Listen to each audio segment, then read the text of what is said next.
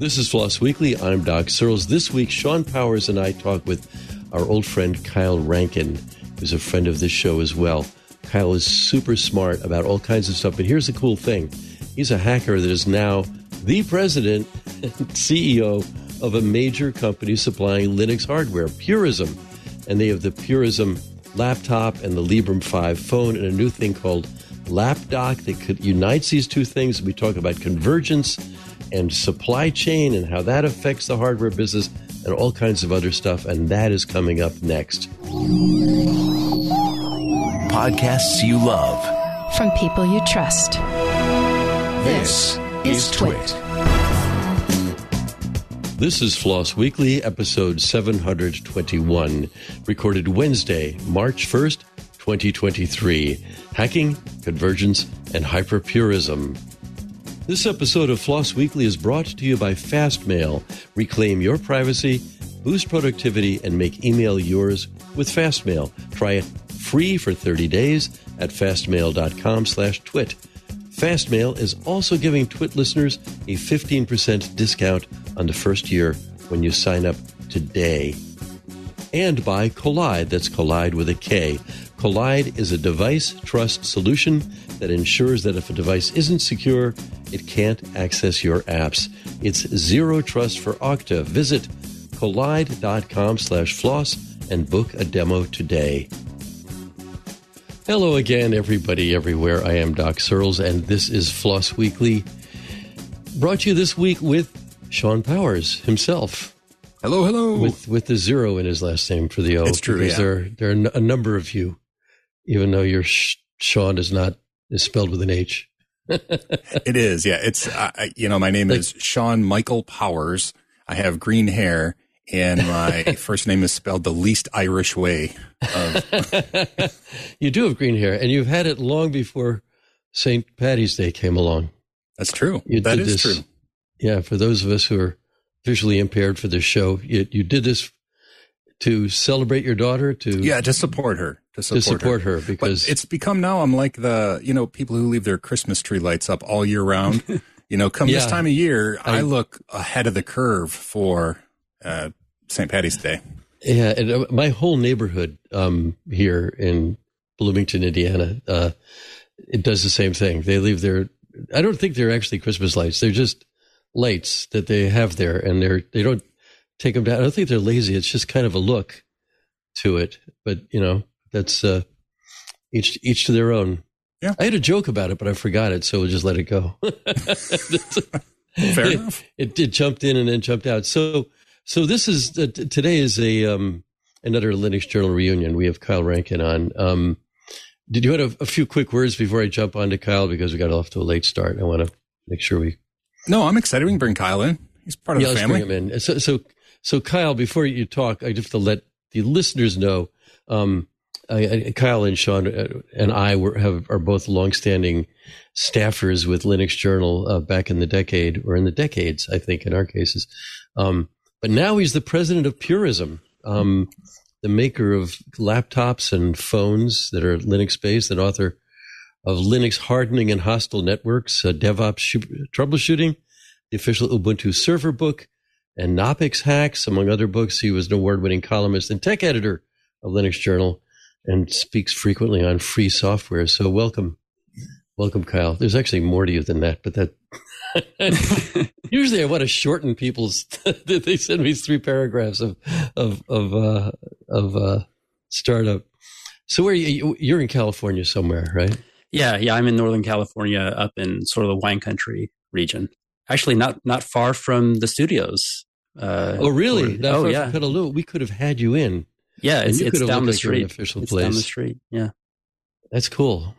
So you're in not Petaluma. You're like some other place, like Santa Rosa. I'm in Petaluma. So you're in Petaluma. Oh, down the street is right. Down the street. Yeah. Yeah, that's cool. So why don't we just start with what you're doing now? Where's Purism at? Last I heard, the whole hardware industry was struck by supply chain issues and stuff like that. What's going on now? Oh, I mean, that's still the case. I liken it. The last couple of years have sort of been what everyone experienced at the beginning of the pandemic when you went to the grocery store and you couldn't find toilet paper, and then you went to the second grocery store and you also couldn't find toilet paper. And then a couple people bought up all the toilet paper and then was reselling it for a markup on Craigslist. That's basically been the hardware chip supply chain market for like the last 3 years, really. It hit us earlier than a lot of people. I think we felt it sooner. And it's continues. I mean, even to this day, we've gotten ahead of it for the most part now, but it's taken a couple of years to get there. We've had to basically change how we build hardware in many cases, where we're focused more on, like a lot of people, sort of doing away with just-in-time supply chain. A lot of, it made sense for the longest time to just, we're shipping through this many units in a certain amount of time. Let's make sure that when we ship through those, the next batch is just arriving, and to ship through and just continue manufacturing like that. Well, this doesn't make any sense anymore, because you may go to manufacture another batch and find out some random chip that's not even necessarily, you wouldn't think it's very important, like a little $4 chip somewhere, that is, you can't build anything until you have it, and it's on back order for 2 years or something like that. And so that's been our life for the last couple of years, is struggling with all of that stuff. I mean, it started with big things like the CPU for our phone happened to be the same CPU that's popular in automotive infotainment systems. And, if you look at the news, you've seen what a struggle the auto industry has had procuring chips, and they've had to, pause production and things like that. Well, we've also been fighting for the same chips. And so in many cases, what we had to do, we're fortunate in that we're our needs are small enough, and we're a small enough company with enough in-house talent that in some cases, like, we'll have a chip that is in short supply, and our engineers can figure out an alternative that's basically the same thing with a slightly different SKU. We can find that. In other cases, we've just had to bite the bullet and buy way more expensive, that toilet paper that the person was selling in Craigslist at like a 50% markup, 100% markup. We've been buying that toilet paper just because we needed the toilet paper. So it's been crazy. We're starting. I mean, I see the light at the end of the tunnel. It's funny. Like, just recently, we're finishing the last production run that we have planned right now for the Librem 5 phone, and it seemed like all of the ducks were in a row, and we had all of the chips that we needed and everything. And then we get ready to start production. And it turns out, oh, well, no, not in this case. We still have a couple of these chips that we thought we had, but then they're in short supply and can't get them now. And so, like, it's been crazy. But again, I see that lessening probably next year. Now, if you were to ask me last year, I would have said, yeah, I think sometime in the 2023, the chip supply chain crunch will settle down. But now probably another year, just because it's not spread evenly distributed. What happens is everyone will scramble to make particular chips to supply a demand. Well, when they're doing that, they're not making other ones. And when something leaves a shelf, it may not be restocked for a while. So yeah, it's been crazy. So I'm curious if, trying to take the positive spin on a miserable situation for everyone, have you found, I hope you elaborate in a little bit here. I know you do a lot of the manufacturing stuff, but have you found some, I guess, innovation, to use the buzzwords, right? Or changes that you've made because of the ongoing shortages, like, we're doing this, or we're focusing more on that? Or has it just been like a hurry up and wait and, oh my gosh, it's toilet paper, grab it and do what we can? Or, has it been all bad news, or is there any sort of systems that you've been able to invent or put in place to make things a little bit smoother or more resilient? Because honestly, it's pointed out a lot of struggles that our supply chain system has in that when a hiccup can cause so many issues across so many landscapes. Yeah. A couple of things. What it's meant for us in one case is that we, as much as possible, have done away with just-in-time supply. So we stock way more inventory than we used to, just because there could be a disruption where we find out that there's some missing parts, some missing something, some lockdown somewhere, and then we have a 3-month delay in something that we needed, last month kind of thing. So we've been addressing that a lot by just stocking more. I mean, that's the downside to that is then you have to have, you have way more cash invested in inventory than if you're just sort of cycling through as you need it. But we've had to do that for pretty much every product is once we start having it in stock, we're trying to stock way more than we traditionally would because you can't necessarily count on the supply chain to be consistently delivering as fast as it always has been.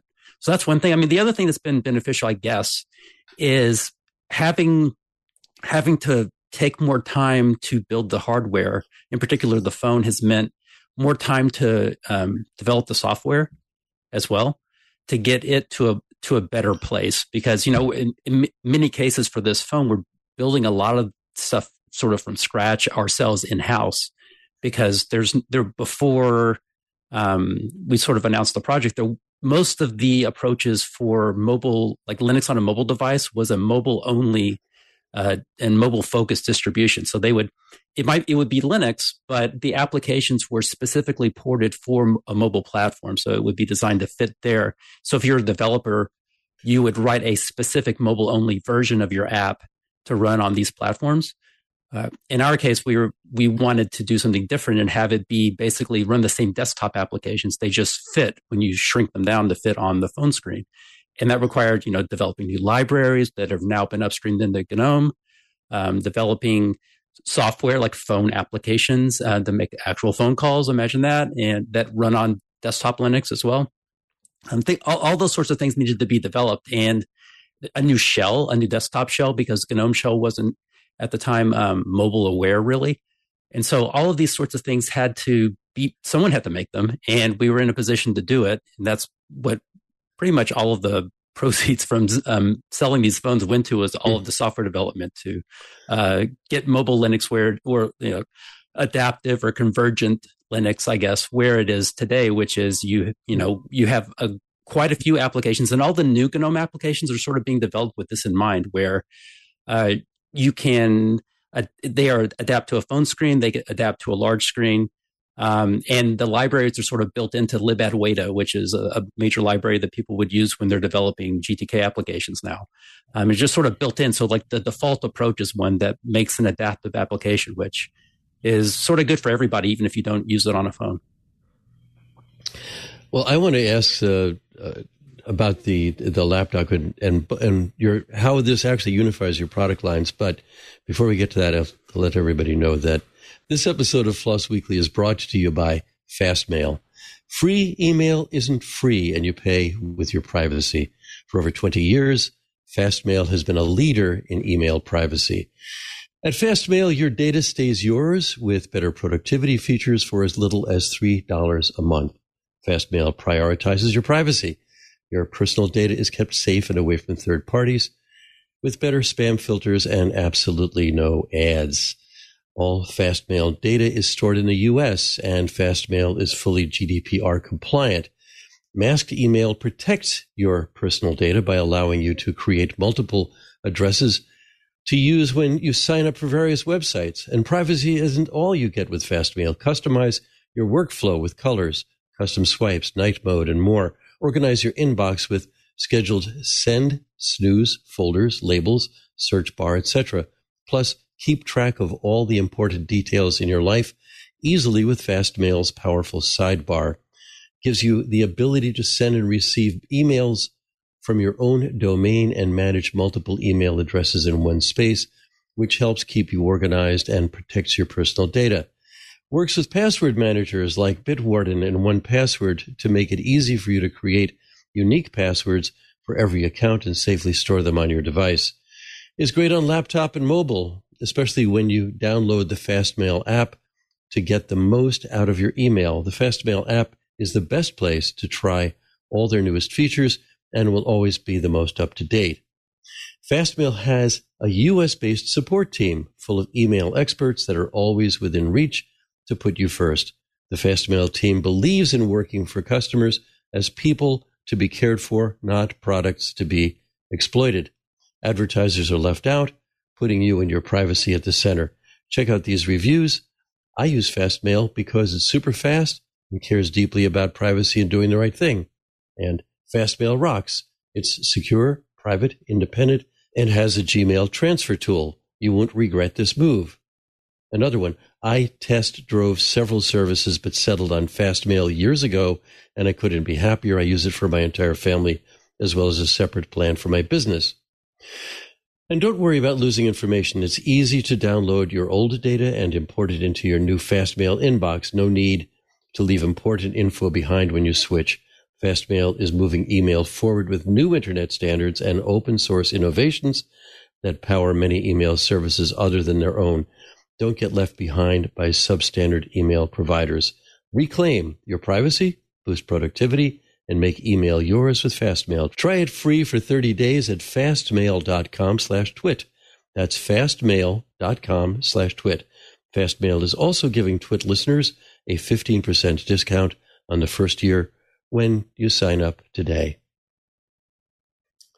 Okay, so Kyle, you've got a new thing called LapDock, and because we haven't covered it yet, you make a laptop and a phone. You were mentioning the Librem 5 earlier. That's your phone. Tell us more about them and now pull us in together with LapDock and how that's going. Yeah, I mean, so this, at least for me personally, started, I found out now over 10 years ago because I read a Linux Journal article that I wrote 10 years ago where I was talking about sort of my dream at the time, which was, so slightly before that, maybe a year before that even, I was at a conference and I saw someone with an N800 series little tablet portable computer at the time. It was like it ran Linux. It was this cool little device. That was the Nokia. The Nokia. They were cool. They were really in a drawer over there in the back. Yeah. And they were at the conference and I saw them. They had that screen. They popped out like a little portable keyboard and started typing. I'm like, that's the future, is having your computer that has all of your applications in your pocket there. And then you could plug it into a big screen and it could be a big computer, or you could keep it in your pocket and use a small screen. And ever since I was wanting that solution to exist. And so like 10 years ago, the closest that you could get was a Android device, like a Droid 4 in my case, plugged into this. Motorola made this docking station that you could dock the phone into. And it essentially it ran sort of this pseudo Linux environment. And then later it basically just ran Android bigger. And it wasn't exactly what I wanted really, but it was close. It's like, if I can only get Linux to run on this, it would be amazing. So yeah. Kyle, this is the same time though, when, I mean, you and I both had the Nokia N900. I think we got it at scale, years and years ago. Wasn't there something already? Was it the Atrix or something that something? Yeah, the Atrix. That's the dock I had, so Motorola released like this Atrix phone. Oh, so that was the Motorola device, was the Atrix. Yeah. Okay. Yeah. Okay. And then their dock was compatible with, for example, I had a Motorola Droid 4 and that they had this little mini like micro USB and a micro HDMI connector on the side that you would slide, you sort of dock it into the docking station. And in the case of the Droid, it was, for some reason, they decided to make it backwards. So you had to actually open up the dock and flip it around or whatever. But yeah, so back then, the thing is no one really used it. So I got mine, like it was a whole thing. And then I got mine like a couple of years after it fell out of favor for like $69, like not used, brand new, but just, surplus device on a fire sale. And I think, like looking back, I think the reason that it never really took off was because it wasn't doing what I kind of call real convergence or true convergence, where it wasn't taking your computer and putting it in your pocket as much as it was taking a little phone and putting it, and just making it bigger. So like phone apps are not really designed to be, they are now on a tablet, they're bigger, but they're mostly designed to be on a small screen. So having them on a big screen, you don't get the same experience. What most people, I think, want with convergence is I want my desktop to follow me around. I want my same apps I use on my desktop to be in my pocket, and all of my data too. So fast forward to now, for the last basically 2 years, I've been prototyping a lot of different lapdocs, which are basically sort of a trade name for a docking station that is in a laptop shell. So it has no CPU of its own, no RAM or anything. It's just a battery, a keyboard, a mouse, and a screen. and ports that you can connect to your phone. So when you connect to your phone, the phone sees it as another display, sees a USB hub that has a keyboard and a mouse in it. And you can type on the keyboard and use the mouse, and everything works like you would expect. And it makes it seem like your phone is now a laptop. You can use it just like one. Well, in the case of, before you would use that, if you weren't using it with the Librem 5, and you're using, say, Android, it would be more like using a tablet, I guess, because you would be using the same phone apps. In our case, I've been demoing this out because it sort of demonstrates all of the work we've been putting into conversions, which is when I tell people I'm not running mobile Firefox, I'm running desktop Firefox with all of the desktop Firefox plugins I want. And there's no better way to demonstrate that than to have your phone, you dock it into this docking station, it sees both displays, and then I drag Firefox over to the big display, and then you see, oh, wait, it morphed into the full-size regular desktop Firefox. And the same thing's true for a lot of other applications, where if you're used to standard GNOME applications, it's really kind of neat seeing them on a small screen and then drag them over like, oh, wait, that's what Files looks like when it's on a big screen. So for the last couple of years, I've been trying out different solutions to see, I've been wanting to offer this on our site for a long time because I really think it showcases the best features of the Librem 5. But I wanted to have one that I felt good about recommending. So I've tried all kinds of different docks out there. And it's a small segment of technology. There's only a handful out there, but all of them, the one I kept going back to that I liked the most was made by Nex. It's called the NexDock 360. It's like a little, it's one of those 360-degree, it can fold into a tablet kind of devices. And the way that I found myself using it was I would get a little magnetic mount and mount it to the back so that I could dock. When I docked my phone, it was at the same level at the top of the screen with the top of the screen of the laptop. So it turned it into basically two displays. And I used it that way. So I decided 2 years ago now to start an experiment where I said, well, what if I replaced my personal laptop? My work laptop has a couple of other obligations. I can't necessarily try it with that yet. But for my personal laptop, what if I if I just replaced my Librem 13 at the time laptop with a lap dock in my Librem 5 phone? What would that be like? So I tried it out for a month, and it works surprisingly well. The things that I do on my personal computer are, answer emails, browse the web, watch videos, chat, things like that. I'm not doing like video editing or things like that on my personal laptop. And it worked out really great for a month. And so I figured, well, maybe I will try this experiment a little bit longer. And a year later, I was still using it. And now 2 years later, that's just what I use. That's my personal computer now, is a phone connected to a laptop. And I found it to be just incredibly convenient. So all that to say, after trying out a couple of different solutions, we basically packaged up essentially what I use on a daily basis. The NexDock 360, a magnetic mount, so you can mount it to the back of it, so it's very easy to mount the phone, so you can actually use it on your lap, and then a shorter USB cable, because I found like there's a really nice long USB cable that comes with the NexDock, but I found it's much more convenient to have like a little short USB-C cable that's just long enough to reach up and allows enough space for you to fold it backwards into a tablet if you want to. So that's what we have. We just put it on the site a couple of weeks ago. And so far there's been there's been surprising amount of interest in that solution. I think because a lot of people have the same wish that I did, which is, wouldn't it be so cool if you just had this one computer that you kept with you, and could be a desktop computer, it could be a laptop, it could be a phone, it could be whatever you want. I think that's, a lot of people want that. And so there's a lot of technologies that have sort of promised that in one way or the other, but because of how they did it, either by just making everything mobile only and stretched to fit the screen or whatever, it hasn't really achieved the promise that it was supposed to. But I think now this solution does.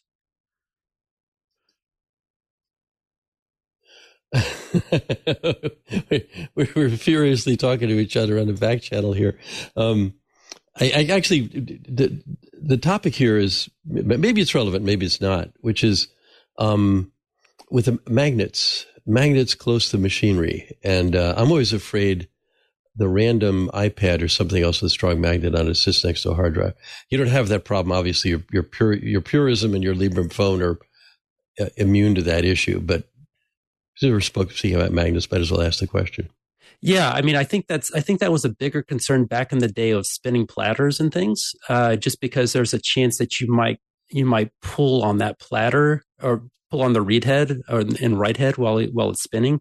In fact, a good friend of mine, Bill Childers, had something like that happen to one of his computers one time, where he had a external, but this is back in the day, an external rotating drive that he plugged in via USB, and he put some sort of magnet on it. Not accidentally, but he just sort of put it on there haphazardly. And I joked with him, "Oh man, you're going to break your hard drive." And he just sort of laughed about it. And then later on took the magnet off. And then sure enough, 2 days later, that USB hard drive was making the click of death. So it had some sort of effect. But no, I've used it on, there's nothing to my knowledge that the magnet would affect negatively on the Librem 5. Like, I've been using this solution for 2 years now. And it is a strong magnet. It has to be, because you're holding something up vertically, and just a little bit of friction, other than the magnetic force to hold it on. But it holds it very securely. So it's a very strong magnet. But yeah, I haven't had any adverse effects on my own phone, at least.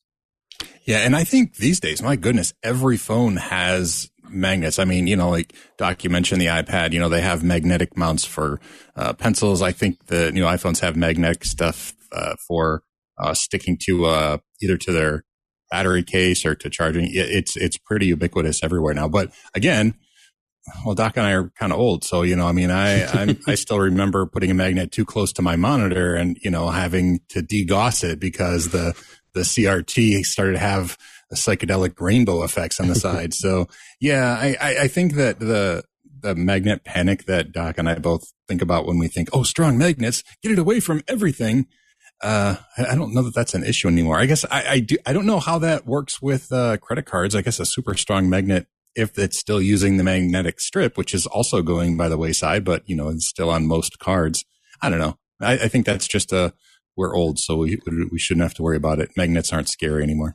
Well, and when you think about how wireless charging works, on a phone now, it's very strong magnetic fields, essentially, to my understanding. So, yeah. So too long didn't read. Sean and Doc are old. Okay. So you sell the Purism laptop and you sell the phone. Is there one model of each? There are multiple models of each. I want to get more of an idea of what your product line, and you sell the lap thing too as well, right? Yeah. So we have, right now we have one laptop in our product line, like a Librem 14. It's a 14-inch laptop. And we have two phone models. We have a Librem 5 and then a Librem 5 USA, which has made in USA electronics. Other than where the electronics are manufactured, the chip per chip, it's identical and it's running the same OS and everything. We also have like a mini computer that's it would sit on your desktop, or some people use them as, like myself, use them as home servers as well. And then we have in the past offered a sort of a 1U, 2U server product that we're looking to resume soon. But that's another example of where supply chain is kicked in. You have a product line and like it just disappears from the supply chain. You can't get it anymore. So we've been researching alternatives. And then now the laptop kit, which is, sort of, we're promoting it right now to connect just to your phone and turn your phone into a laptop. But it does work with the Librem 14 laptop too, as a second display. If you wanted to bring a secondary display, you can just sort of plug it in over USB-C and use it as a second display. But again, for us, at least for starters, we're sort of promoting this as primarily for the Librem 5, just because it unlocks all of this stuff that the Librem 5 can do that you may not know that it can do if you just use it as a phone. For instance, there's like thousands of applications. It runs the same OS as our laptop, and it has access to all the same applications. But if you're on a phone screen, only a subset of those applications actually fit on the screen and are touchscreen friendly as far as input goes. But if you connect it to a docking station or a laptop, then you can run all of those other applications full screen, like GIMP or LibreOffice or there's plenty of other applications that can benefit from a lot more screen real estate. And they're all installable on the Librem 5, and they're the same applications that we have on our laptop. But with the laptop, you can use all these other applications from running directly from your phone that you didn't know that you had access to, maybe. So that's the reason we're mostly promoting it, at least for now, with the Librem 5, because I think it's just this great combination. Now you have, you're actually solving the shortcomings and the problems that you have experienced with, some things work, some things don't work. So, you're developing the software to go with the hardware so that it does exactly what you want, which is a pretty great way to go about doing it. But, are there, there are certainly some things that have caused you issue with your experiment, so to speak. Now, and my comparison here is when, for some students, a Chromebook is a perfect choice. If they want something very inexpensive, they want to be able to browse the web, run some, web-based apps. And there's more and more Chrome apps available. So a very cheap Chromebook is a good solution for some people, but it has things that are, prohibitive for certain types of tasks. And what sort of pain points have you found, with this convergence idea, whether with the existing dock or with, the system that you're setting up? And are they issues that you think are going to be able to be programmed away either by you or by the community as it hopefully grows? Or what do you think the path forward looks like? Yeah. So probably the first one, would be getting applications to be mobile friendly or adaptive, aware of functional with a small screen and touchscreen friendly. So the Linux desktop forever has not really been focused that much. There's been people throughout that have been trying to move everyone in that direction, but it hasn't, up until recently, really a lot of it was our pushing to get some of this done, and other people within the community that weren't with Purism also pushing to get this done, to make applications that way. So it's better now than it was, say, 2 years ago when I first started this experiment. But what we would find is there were programs that were just almost there. You could put them on a mobile screen and they would mostly fit. And then you would go to a settings window, and then the settings window would bleed over the edge of the screen and maybe you couldn't see it. There's a lot of little sort of paper cuts like that in many cases, when we've gone through and refined it. And then with a lot of the fact that a lot of the libraries that we've helped develop to make it easy to develop these kinds of applications are out there. Newer applications are starting to be sort of adaptive by default, which is great. But yeah, that's probably the biggest pain point is you want to use an application that you're used to using on a desktop and you launch it and it doesn't fit yet. It's sort of, I liken it to where we were on the web, maybe, 15 years ago, when mobile people started browsing the web with a mobile device, and websites weren't what they call responsive web design. We call it adaptive because responsive makes you think of speed instead of fitting the screen. But what we now call responsive web design, which is if you're on a phone, it knows you're on a phone, or even if it doesn't know, it knows the dimensions of the screen, and the website looks good on whatever size screen you happen to have it be on. Well, the web didn't start out like that. 15 years ago. Everyone was developing for a sort of a set desktop screen. And so if you were browsing the web on a mobile device, you either ran, that's one of the reasons for the prevalence of all these sort of mobile apps was it was easier in some cases for people to make an app to use their website instead of making their website adaptive for the phone. We're running into the same thing. We're at the same place now with desktop applications as the web was 10, 15 years ago, with having apps or having the websites fit. And everyone now, I would say, is, the web is better now, better designed, since everyone's taking into account having websites adapt to whatever screen they happen to be on.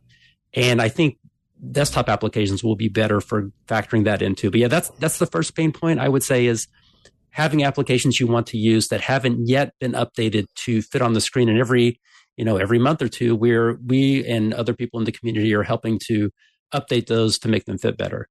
I guess one of the other, that's the main one, honestly, that I hit the most is, and these days not as much, just because the applications I've sort of settled into, one of my selection criteria is whether it's adaptive or not. And for the most part, the applications I want to use are the only thing I run into every now and then is even websites that just sort of assume you're on like a 12 core laptop with 32 gigs of RAM. And then there's like all of these ads and crazy things flying by that's using up all your resources. That sometimes I've run into that, and just having good browser plugins and that turn a lot of that stuff off helps a lot. I've noticed if you tell a website that you're a phone, even if you're a desktop, if you tell it you're a phone, you will get a much faster, smoother website in most cases from people. I know Doc has something that he wants to tease here, but I had a quick question before we change topics. So I saw the videos that Ant put on the screen while we were talking, and the transitions between the phone and the desktop or laptop or whatever the terminology is just smooth as butter. Is the stuff that you're doing depending on Wayland, or does it use X Windows still, or what is the underlying system or requirements that you're using, or does it just not matter? Is it just another desk or just another screen? Yeah, so we're using Wayland, but yeah, it's to answer your question, it's just another screen. So when you plug the phone into the laptop, it's just like you plugged it into a USB docking station with a monitor on the other side. It just sees a screen that's a certain size and a keyboard and a mouse, and you open up your display settings and you can see it sees two screens, and you can decide the orientation and everything else, just like you were plugging it into a monitor. Now, to make all of that work with the phone, our phone shell has some knowledge of how to. It can be, for example, touchscreen aware because the laptop screen is a touchscreen. And so we have a little tweaks application that once you plug it in for the first time, you tell our phone shell, hey, this is not just a display, but it's a touchscreen. And once you do, then it knows, okay, well, if you touch the screen, it'll send events. And then you can start using it like a touchscreen and, scroll down and touch your laptop screen, which still feels kind of weird to me. Cause I'm not used to, I was always worried about smudges, but, so you can just use it like a regular touchscreen. But yeah, it's Wayland, but there's nothing really special about it other than, it knows it's a DisplayPort USB-C screen. Okay. So you're using Wayland, but it isn't necessarily like, specific Wayland technology. Exactly. Yeah, it's such a thing. Okay. Yeah, it's just it sees a screen. You plugged in a screen over USB-C. Okay. Cool. Boy, there's so many avenues to go down here, and I want to go to some things we've been talking about for years. I want to revisit again around hacker culture. But first, I have to tell everybody that this episode of Floss Weekly is brought to you by Kolide. Kolide is a device trust solution that ensures unsecured devices can't access your apps. Kolide has some big news. If you're an Okta user, Kolide can get your entire fleet to 100% compliance. Kolide patches one of the major holes in zero trust architecture, device compliance. Think about it. Your identity provider only lets known devices log into apps, but just because a device is known doesn't mean it's in a secure state. In fact, plenty of the devices in your fleet probably shouldn't be trusted. Maybe they're running on an out-of-date OS, or maybe they've got unencrypted credentials lying around. If a device isn't compliant or isn't running the Kolide agent, it can't access the organization's SaaS apps or other resources. The device user can't log into your company's cloud apps until they've fixed the problem on their end. It's that simple. For example, a device will be blocked if an employee doesn't have an up-to-date browser. Using end-user remediation helps drive your fleet to 100% compliance without overwhelming your IT team. Without Kolide, IT teams have no way to solve these compliance issues or stop insecure devices from logging in. With Kolide, you can set and enforce compliance across your entire fleet, Mac, Windows, and Linux. Kolide is unique in that it makes device compliance part of the authentication process. When a user logs in with Okta, Kolide alerts them to compliance issues and prevents unsecured devices from logging in. It's security you can feel good about because Kolide puts transparency and respect for users at the center of their product. To sum it up, Kollide's method means fewer support tickets, less frustration, and most importantly, 100% fleet compliance. Visit kolide.com/floss to learn more or book a demo. That's KOLIDE.com/floss. /floss. So Kyle, when you were talking about, pretty much everything you offer there, and that you've got servers, are in your product line, and you run them at home. I'm remembering, and I talk about this too often probably, but, I used to have servers under my desk, my mail server, my web server. With Linux Journal, we had a server that was a Linux Journal one where I'd put an article on there and a cron job to push in the middle of the night. But I had a static IP address of my own, and pretty much all hackers, and wasn't one of them, kind of more of an amateur there, but we lived in a world back in the 90s where we had full independence as individuals on the internet, and we're in clouds now, and we're one or two steps away. While in the meantime, and you've talked about this at a conference we were at a couple of years ago, or maybe 3 or 4 years ago, in Bristol, about how far we've gotten from that original state where we had a sense of autonomy and agency and the rest of it. And I'm wondering what hope there is to get back to it, because you're probably closer to providing tools for that than anybody else I know. I think that there is more of an interest over the last even 6 months of people having more autonomy, more control over the technology they use on the web. There's been more concern recently I've seen from people about how everything is consolidated into one or two services. And those services are things that are controlled by like a single company or something. So, for example, there's been a big influx into Mastodon recently because people wanted an alternative that was to Twitter that was federated. And I think along with that interest, like people started seeing, wait, if something is owned by a company or an individual, then they can make decisions regardless of how they may affect customers. There's sort of a cycle often with companies where at the beginning they will create a service online that's very popular because the goal is to get as many users as possible early without a plan yet to monetize them. Then it gets rapid growth and a lot of people start using it. And then eventually they need to figure out ways to turn those free users into revenue in some way. And often it's at the expense of the user. And I think a lot of people that were embracing all of those services after the heyday that we're talking about hadn't yet experienced, like we experienced in the early 90s, the problems with vendor lock-in and the problems if you have everything hosted and controlled by a single company that they can just sort of make decisions without your consent necessarily or your control, and you don't really have an alternative.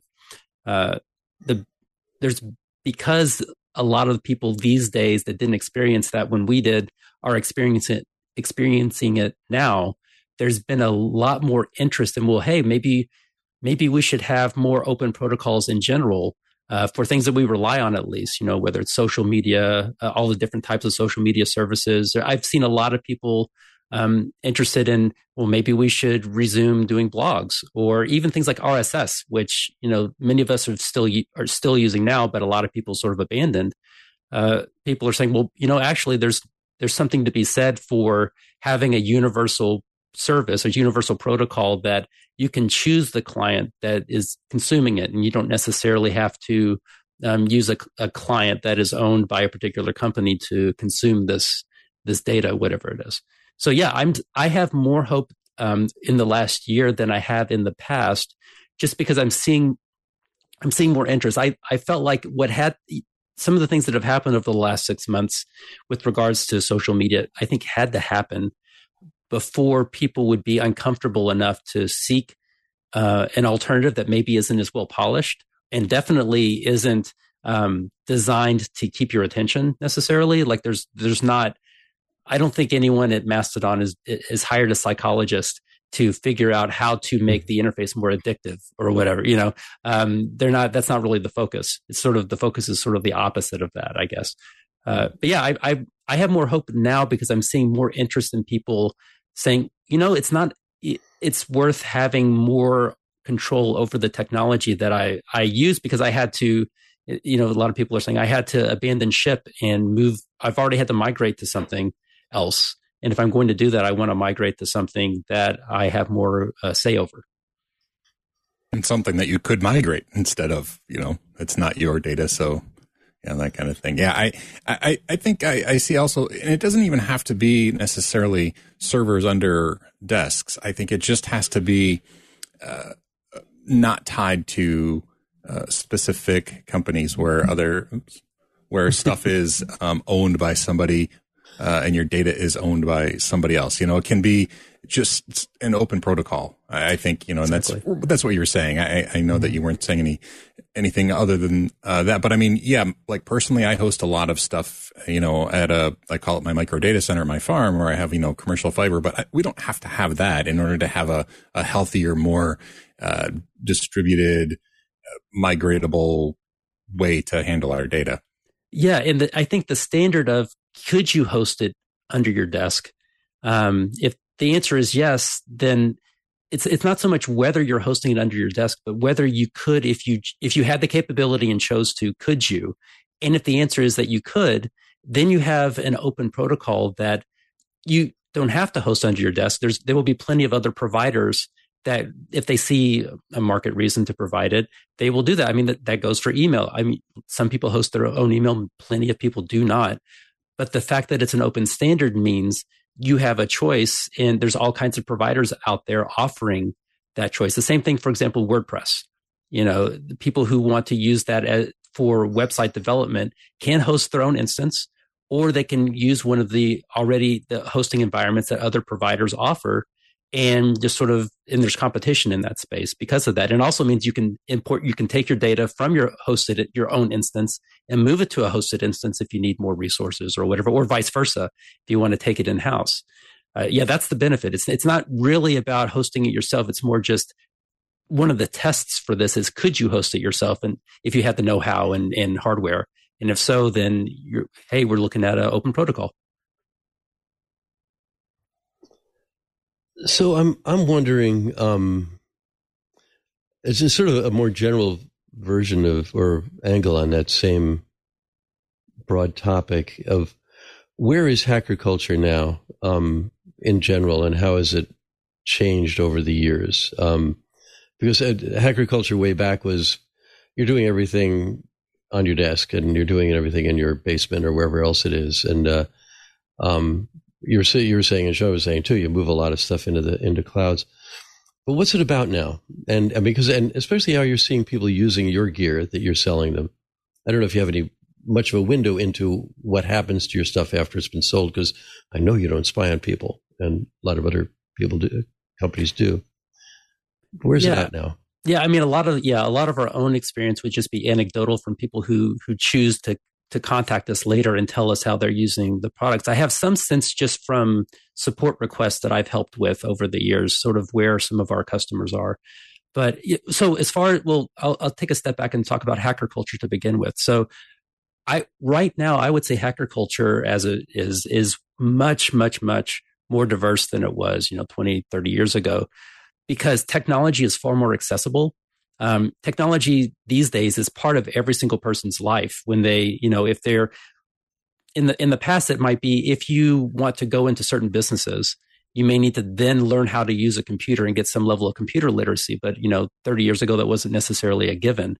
And so people who were focused on computer programming and that sort of thing were a subset of the population, just because it wasn't a ubiquitous thing. But now everyone grows up using technology and they're exposed to it constantly. And technology as a result is way more accessible than it was 30 years ago, when the only people using a particular technology were the geeks that were writing that software, for instance. Now there's an assumption that you need to have things that are friendly to use, that are convenient, and are accessible to everybody. And so the culture is reflecting that now, to the point that, computer programming is now is like shop class in the 1970s, where there's this assumption that you need to take your computer programming class in high school so that you have at least an option for a well-paying job when you get out of school, whether that will bear out over the long term, who knows? But that's at least where we are today, where, your average student in whatever school is now being exposed to computer literacy, not just using a computer, but writing software for it, because it's so much more accessible. And I think that's what's caused, and that was part of my talk in Bristol, was the culture clash that this has caused, because traditionally you have a very, traditionally geeky, nerdy culture, because you kind of had to have some of those attributes and a certain level of aversion to socializing to get into computer programming in particular, a lot of this technology many years ago. That's not true anymore. So you have sort of that culture still exists, and it has been involved in free software, for instance, forever. But there's also just more popular culture because all of this stuff is now mainstream. I mean, your average person now is talking about what's going on the internet, what's going on with technology, and in some cases, writing software and learning to do it in high school or middle school, elementary school, even in some cases. So that culture is more of just sort of like the average culture. I liken it to, and the clash is a result of, I likened it in the talk to some geeks throwing a D&D party, and the word gets out that there's this really cool party at this person's house, and then everyone else in high school, all the jocks show up and turn it into a kegger, and then there's this conflict. And I think that we're still seeing that conflict sort of bear out today in the free software community, but I think in the tech community at large, where everyone like across the spectrum are involved in technology now, and there's it's a culture clash just because they all come from different backgrounds and have different expectations. That's interesting. And using you personally as an example, I mean, the last time we were at a conference together, you were wearing a pirate T-shirt, and you were considered pretty, cutting edge hacker life. Now you are the president of a company. I mean, it's become part of just standard culture, like you said. And so that does mean that since standard culture is now including what used to be specialized nerdy geekdom, for lack of buzzwords, if that's part of the standard culture, is there now a fringe that has kind of taken over as that subset? And I don't expect for you to be able to identify that, even because, you're now the president of a company, right? But I'm curious. I mean, there must be some, what happens at DEF CON, right? What happens at DEF CON now, I guess, is my question, because that used to be the kind of, people that you more than me, were, back in, a decade or two ago. Is there still that fringe group that is the elite nerds, or has culture just become that? I think there's definitely, like, that culture remains. There's still, most of those people are still around, right. They still have the same sensibilities for the most part that they did in the past.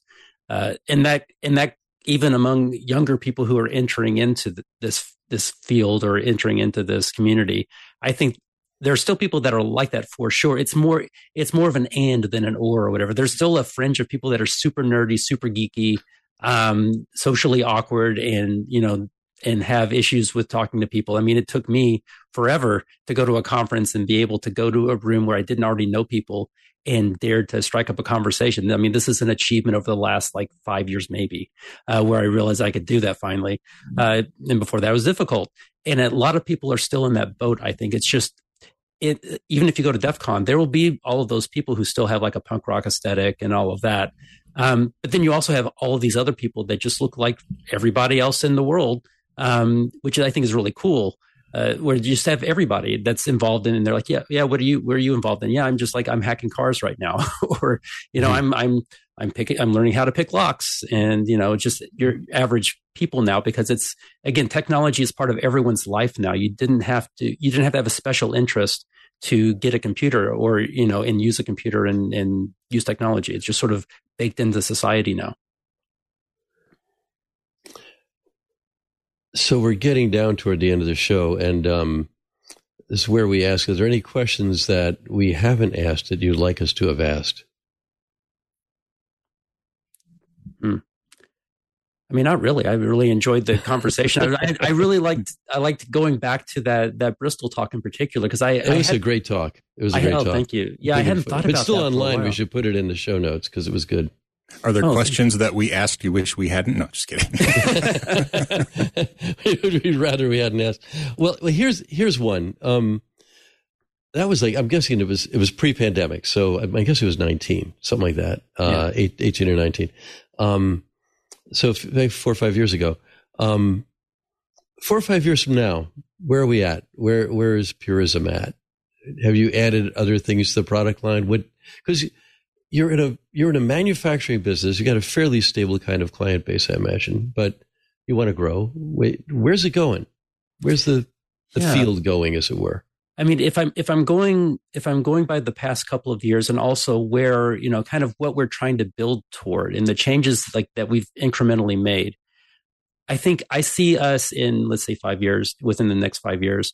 I mean, trying to bring more and more production. I mean, we've been trying for a while to do more in the U.S. and do more in facilities in the U.S. as we can, because there's a lot of benefits to that just from a supply chain standpoint, having things, having manufacturing right next to fulfillment. So you don't have to ship things across the country or across the world from one factory to another is pretty beneficial for a lot of reasons. I see us wanting to do more of that. I'm interested to see where some of these alternative architectures go, CPU architectures go, ARM and RISC-V and a lot of others like that.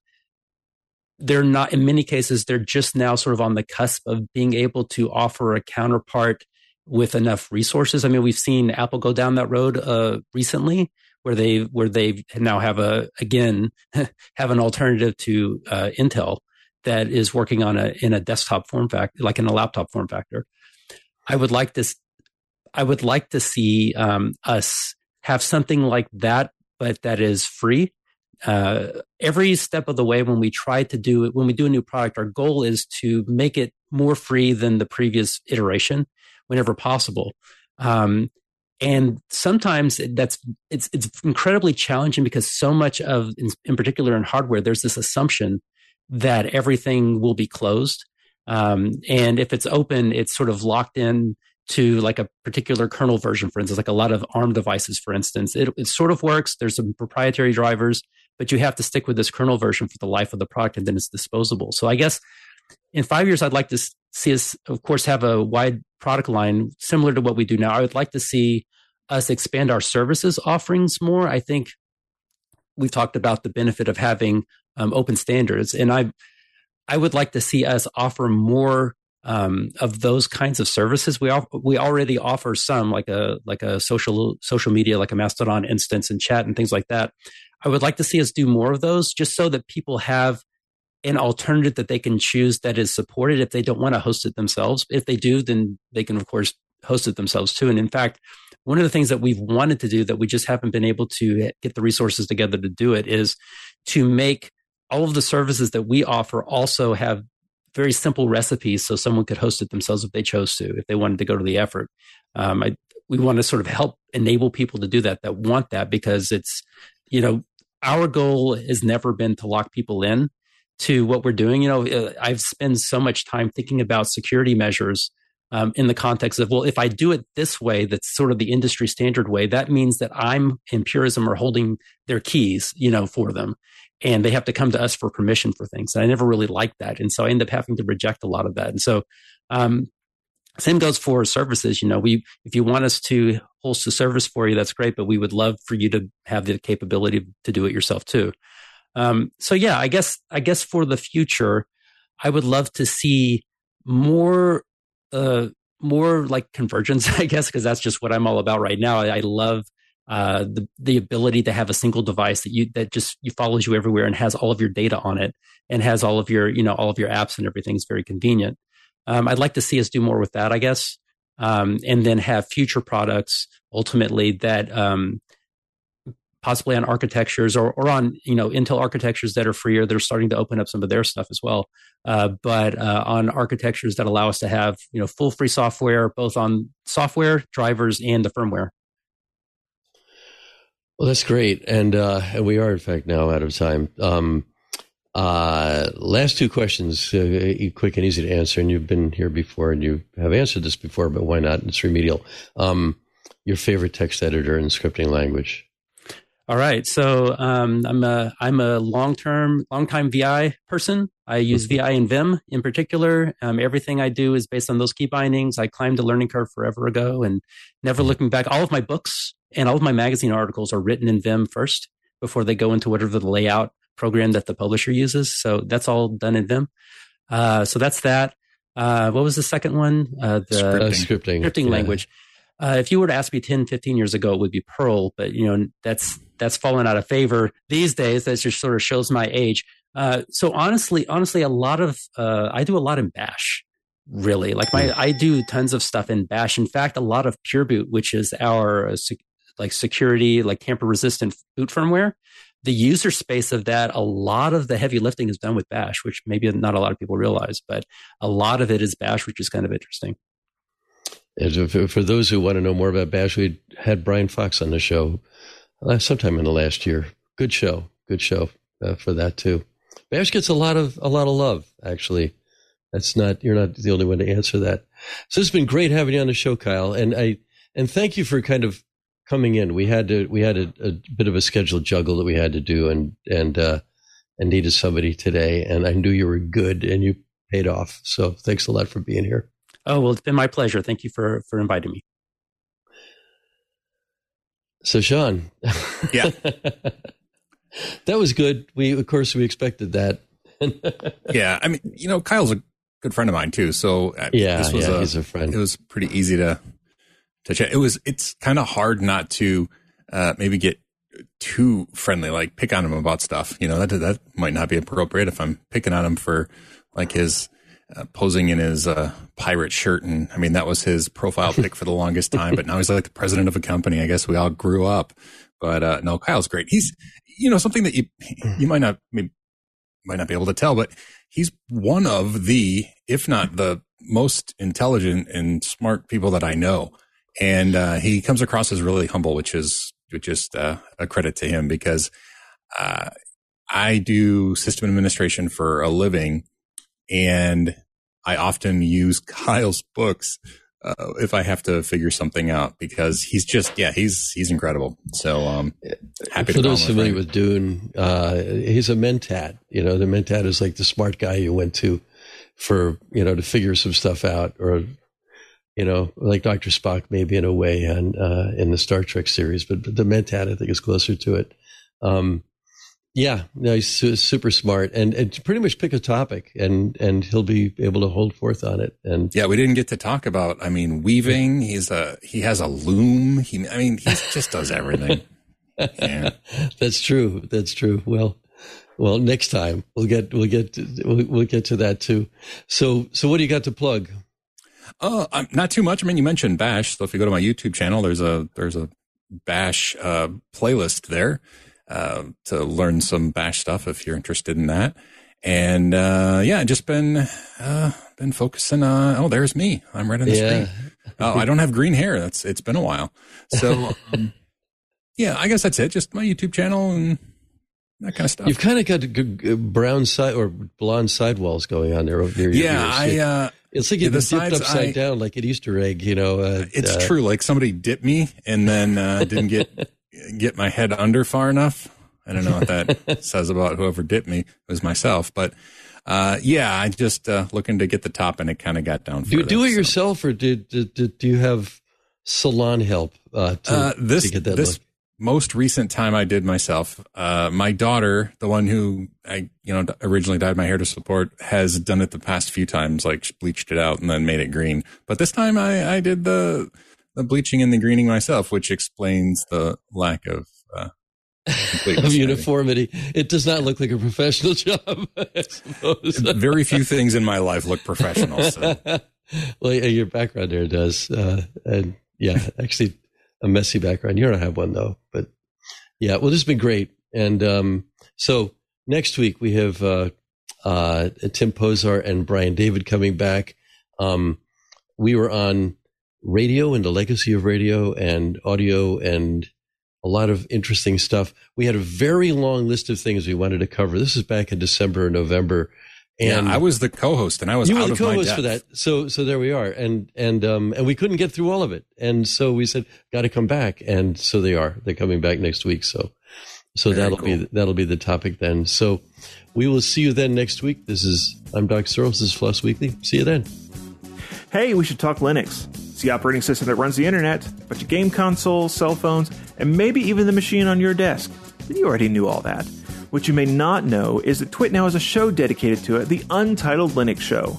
Whether you're a Linux pro, a burgeoning sysadmin, or just curious what the big deal is, you should join us on the Club Twit Discord every Saturday afternoon for news, analysis, and tips to sharpen your Linux skills.